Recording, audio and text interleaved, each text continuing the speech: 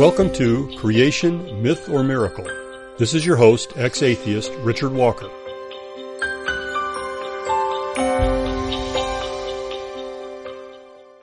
Greetings to my most inquisitive audience. I want to talk a little bit today about some of the new information that we're learning about life, about humanity, physically speaking that is, and about all living things. Our ability to analyze living cells within a laboratory has grown enormously in the last few decades and even just the last few years. And the set of information we have available to us about what is going on inside a living cell has grown astronomically. For a very long time, we've had the notion of genes. Everybody's heard about genes in your DNA. And it used to be thought that that was really all the DNA was there for, was to house those genes. Genes are the portion of the DNA molecule that are used to code for a protein. They contain a recipe, and the cell uses that recipe and builds a protein molecule. Proteins are enormously complex molecules. Well, DNA is a really enormous and complex molecule. Well, as we learned more about DNA itself, it turned out that the portion of the DNA that actually contains genes that are used to build proteins, these actual little recipes, if you will, only comprise a very small percentage of the total of the DNA. I believe it's something like about 2%. And it was believed that the rest of it basically does nothing. And this was explained by evolutionists as evolutionary leftovers. The remnants within our DNA were supposed to be stuff that used to do things in the past when we weren't humans or maybe weren't even primates. Maybe weren't even mammals. Our whole evolutionary history all the way back to an original living cell. Get that evolutionary mindset and keep it in mind. The full contents of our DNA supposedly arose by unguided natural means. No designer, no plan, no forethought, none of that, just chemistry. And a bit of luck. So somehow an original cell comes to life, and it has some DNA, and that DNA specifies the properties of the cell, right? And the cell's able to reproduce. Then you have mutations tweaking the DNA. In essence, it doesn't reproduce exactly correctly. Perhaps a gene gets duplicated, and now you have two genes able to do the same thing, and then one of those now redundant genes gets tweaked again and again. In essence, it gets broken. It no longer can perform its original function, but it doesn't matter because it was redundant anyway. Remember, it was just a copy. And this mutated copy of a gene might be called a pseudogene. You know, it kind of looks like one, but it doesn't do anything. Well, eventually enough changes occur to it, and lo and behold, this pseudogene becomes functional. And it has the ability to do something brand new. The cells containing this new gene now have some new capability. And if this new function or capability is advantageous, then natural selection can select for it, meaning cells that don't have this new capability die off more, cells that do have it reproduce more. This goes on for a while, and then eventually this new capability residing within this new gene exists throughout the entire population of these cells. That is the basic story as to how neo-Darwinian evolution occurs. And so when it was discovered that only a small part of our genome, the DNA, actually codes for proteins, and the rest of it didn't do anything as far as we knew at that point, evolutionists quickly said, well, of course, that's what we expect. That's leftover junk from our evolutionary history. And very visible evolutionists such as Richard Dawkins used this idea of this leftover junk DNA as evidence against the notion of an intelligent designer and specifically against the notion of the biblical God. In fact, just a few years ago, 2009, in The Greatest Show on Earth, his book, He reported that pseudogenes were useful for embarrassing creationists. He wrote, "It stretches even their creative ingenuity to make a convincing reason why an intelligent designer should have created a pseudogene, a gene that does absolutely nothing and gives every appearance of being a superannuated version of a gene that used to do something, unless he was deliberately setting out to fool us." Dawkins also said, "Leaving pseudogenes aside, it is a remarkable fact that the greater part, 95% in the case of humans, of the genome might as well not be there for all the difference it makes." These are fairly typical statements by Dawkins. He insists that any intelligent person looking at the world around us and looking at life and looking at what goes on in a cell would absolutely conclude this is purely natural and evolution is clearly factual. Those creationists are just plain ignorant or potentially evil, in his words. Unfortunately, Dawkins has a problem, and his problem is science. And in just a moment, we'll listen to a brief statement that Dawkins made in a BBC-sponsored debate just in 2012 discussing the results of the ENCODE project. In today's show, we're taking a look at some of what we've learned recently about DNA, and we'll discuss some implications of this. We just reviewed the fact that in 2009, Richard Dawkins was adamant that the vast majority, 95% of the human DNA, might as well not be there as it does nothing, and that this was, of course, what evolution expected. As I mentioned, unfortunately for Dawkins, scientists continue to do research and we continue to learn actual facts. The ENCODE project is the encyclopedia of DNA elements.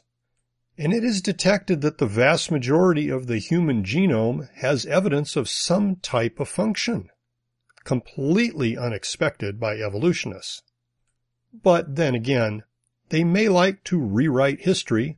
Let's listen to what Richard Dawkins said in a recent BBC debate discussing these results. At the very beginning of this debate with Britain's chief rabbi, Lord Jonathan Sacks, Dawkins was clobbered over the head with the following information. We all knew that until recently, 98% of the genome was dismissed as junk DNA, and actually that 98% that people thought was junk isn't junk at all. It's absolutely essential to the maintenance of life. Now listen very closely to what Dawkins says regarding what we've learned in the ENCODE project, and that is that the majority of DNA appears to be quite functional. Here's what he said. Creationists who are jumping on it because they think that's awkward for Darwinism.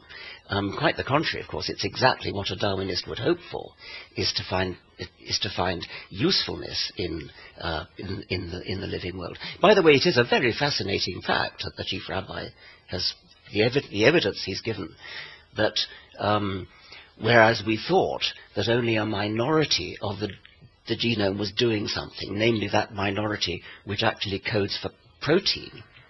And now we find that actually the majority of it's doing something. What it's doing is calling into action the protein coding genes. So you can think of the protein coding genes as being the sort of toolbox of subroutines, which is pretty much common to all mammals. I mean, all mice and men have the same number, roughly speaking, of protein coding genes, and that's always been a bit of a blow to the self-esteem of humanity. But what the point is, that was just the subroutines that are called into being.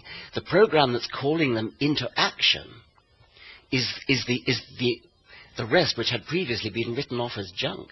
Well, Richard Dawkins is correct. The rest had been previously written off as junk by evolutionists such as Richard Dawkins.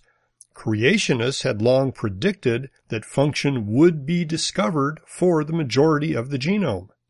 However, we live in a fallen world, and creationists recognize that the genome that we have today is not the same as what Adam and Eve had. It has several thousand years of degradation, and we do have accumulated mutations and errors. There's a growing number of genetic diseases being identified. All of that is part of the creationist view of the world, so that is not a problem either. Often, evolutionists will lampoon creationists with the following straw man. They will imply that everything around us is supposed to be exactly the way it was when God created it. That is not what the Bible teaches at all. That ignores a little event called the fall and the effects of something called the curse. So just know, creationists do not believe that what we're looking at right now is exactly the way it was when God created it. Rather, it is highly degraded. And in fact, the biblical account points to a future restoration, back to something like that original condition where there were no genetic errors, for example. There were no diseases. In fact, there was no death. And we will have a direct face-to-face relationship with God Himself. That's the picture that the Bible presents, a restoration to things more like it was at the beginning. So just know this straw man idea that what we're looking at is what creationists believe God created in the first place. Absolutely false, frequently raised straw man so it could be burned down. That's a rhetorical, fallacious way to debate, and it's just a way to confuse you. But I know that won't work because I know you are intelligent, skeptical, free-thinking, and you will think for yourself and you will evaluate the arguments presented to you. At least I hope so. Let's look back at part of what Dawkins said. I know it was a bit difficult to understand him, but fortunately we have a transcript and we're going to look closely at a couple of things. He started off noting that some creationists are jumping on the results of the ENCODE project because they think that's awkward for Darwinism. He says, quite the contrary, it's exactly what a Darwinist would hope for, to find usefulness in the living world. That's actually a comical statement considering his own previous statements. I read those earlier in this broadcast. He made a point of insisting the DNA was filled with useless junk, and that was solid evidence for evolution and against creation. Now he says it's exactly what a Darwinist would hope for. Talk about rewriting history. This goes on all the time. As science moves on and the evolutionary expectations are dashed against the rocks of knowledge, they simply rewrite the story, and the new knowledge becomes what evolution would expect. Look for this trend. It occurs all over the place. Then Dawkins goes on to describe fairly accurately what we've learned about how the genome works. And I'm using this clip because he uses a particularly appropriate analogy. At least I think it's appropriate. He describes the idea that this small part of the genome, the minority of it that actually codes for proteins, is sort of a, quote, toolbox of subroutines, which is pretty much common to all mammals. He mentions mice and men have the same number. We're talking about genes now, roughly speaking, of protein-coding genes. And then he says that's always been a bit of a blow to self-esteem of humanity. Well, actually, it was a huge surprise because the gene-centric evolutionary view of life thought man would have a whole lot more genes than we actually do, since we're more complex than a bacteria, for example. It was a total shock to find out that we only had something like 20,000 genes. But I do like this analogy. I do consider genes to be a toolbox of subroutines. They do something very specific. They produce a highly specific protein, which is then used to do a variety of things within the cell. Dawkins goes on to note the genes are really just the subroutines. Then he says, the program that's calling them into action is the rest of the genome, which had previously been written off as junk. That's a very good way to think about it. Consider the fact that gene A could produce protein A. Well, would it do you any good if your cell produced protein A at the maximum possible rate permanently? No, that would kill the cell. There has to be something that coordinates and controls the production of these proteins, and furthermore takes the proteins which are the result of running the subroutine and puts them in the right place at the right time with all the right other materials so that they can perform the function for which they were designed. Oops, I gave away my bias. Cells scream design. Even Dawkins said they look designed. Of course, he thought that was just an appearance. They appear designed, but they're not designed. That's Dawkins' perspective. My perspective and that of all creationists and most ID proponents is, yes, cells look designed because they are designed. But I want to talk a little bit more about this notion of genes as subroutines and expand it a bit to the notion of a computer executing a computer program, a software program, which is, after all, nothing but organized information. We're really learning that life itself consists primarily of the expression of highly specific and complex information. That information is expressed physically, but the information itself is not a physical entity. More about this in a moment. Let's take a few moments and consider some features of living cells, some of the remarkable things that we've learned recently about what goes on inside cells as they compare to software programs executed within various computer systems. We've already mentioned the notion of genes as subroutines. That is, they do something very specific. They code for a specific protein. When you invoke the gene, or express the gene as they say, it's the equivalent of calling the subroutine. You express a gene to produce the associated protein. You call a subroutine in software to execute it, getting whatever products it produces as an output. So that analogy works pretty darn well. And you can buy libraries of subroutines that perform various types of functions. The existence of particular subroutines or an entire set of subroutines tells you nothing at all about what an application truly does. It can give you an idea of the capabilities of an application, but it won't tell you what it does. You could have two different software programs that do very different things, that present a user display, for example, on a PC and look nothing like each other, and yet they use identical sets of subroutines. This is one of the reasons why the gene-centric view of life is falling in disarray. It simply doesn't work. It used to be claimed you are your genes. We now know that is far from the truth. The interesting part of applications are the part that actually decides when to call the subroutines and what to do with the outputs to the subroutines. This is the portion of software programs that are different between every different program. And it appears that part of the information necessary to decide when to express genes, that is, when to call the subroutines, part of this is in other portions of the DNA that erroneously were thought to be junk. But it also appears that part of it may be elsewhere in the cell. We don't even know where it resides. Did you know that your living cells can actually modify their own DNA?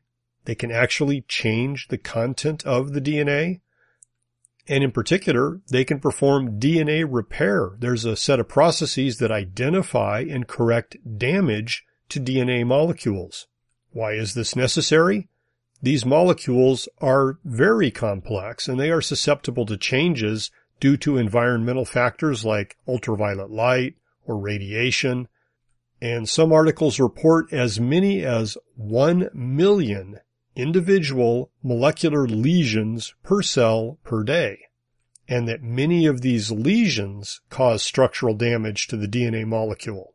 And so you have this pretty much constantly active DNA repair process going on. Well, I used to work on military software systems, embedded processors that were stuck inside of systems, and in particular I worked on embedded weapon systems at one point. The idea that those computers are making decisions that can cause something to explode means you want to be darn good and sure those computers work correctly. And so we had functions that would look for damage to the software program, because the memory in computers can also be changed by environmental factors like radiation. And so the memory components in these embedded military processors actually had separate hardware functions that scanned the memory looking for errors. They called it error detection and correction. In fact, even computer servers use special memory that contains this type of error detection and correction logic, as opposed to your typical desktop PC or client workstation. Well, why is that? Well, if a single PC has a memory fault and it causes a program to crash, well, that's unfortunate for the user of that PC. If that happens on a server that has hundreds or thousands of users dependent upon that server functioning correctly, it's a much bigger impact, and so we use more expensive, more complex memory circuitry that includes error detection and correction. And now we know our cells have error detection and correction to keep track of problems within the DNA. Well, I've been around doing software long enough that I've actually written assembly language programs. Most programmers have never touched assembler, nor would they want to. But when we're talking to a hardware device, sending physical signals to a device, it's often important to control the timing of those signals. That is, they can't come too quickly in some cases. And so in some systems, we actually controlled the timing by including a series of no-ops, that is, computer instructions that don't do anything other than consume the CPU's time. And we would control how many no-ops we put in particular places within the program to control the timing of the execution. It looks like there may be features like that as well within the DNA. Some of these long, repeated segments that have unclear function, I've seen some references that imply they seem to control the timing of the expression of the genes around these long, repeated segments. That makes perfect sense to me, having written software that did something very, very analogous to that. We also used to write software that was self-modifying. We would sometimes deliberately modify the instructions to adjust the execution of the program. So something occurs, we go down one particular path, and we decide to modify how other portions of the program are going to behave now. Did you know cells do the same thing? They actually adjust the execution of the DNA, if you will. They adjust the expression of the genes by tagging the DNA molecule, actually attaching little molecules to it that are used by the cellular machinery to either suppress the expression of a gene or enhance it. And hot off the presses is the knowledge that some regions of DNA that produced long non-coding RNA molecules, that is, these RNA molecules didn't result in a protein, and so the DNA segments that produce these long non-coding RNAs were considered junk. Well, we now know these long non-coding RNAs modify the expression of chromosomes. They actually physically wrap themselves around portions of chromosomes and either suppress or enhance the expression of the genes therein. So they are incredibly important, and we're just beginning to get a glimpse as to how they work and what they do. I've been thinking for a long time that we're going to reach a point fairly soon where we're going to say, yeah, genes are there, but those are the least interesting and the least complex part of what's going on. Those are just the low-level subroutines. Now, is it surprising for a designer to reuse subroutines across different creatures? Not at all. In fact, you could say humans are at least semi-intelligent designers, and when we write computer programs, we absolutely reuse subroutines. So the existence of similar or identical genes across various creatures in no way implies that this must have occurred from common ancestry. It is absolutely consistent with a common designer. And when data is consistent with two different alternatives, it is not a discriminator between them, is it? Once again, when you look into the details, there is no physical information out there in the world, true information, that contradicts the notion of a biblical creator.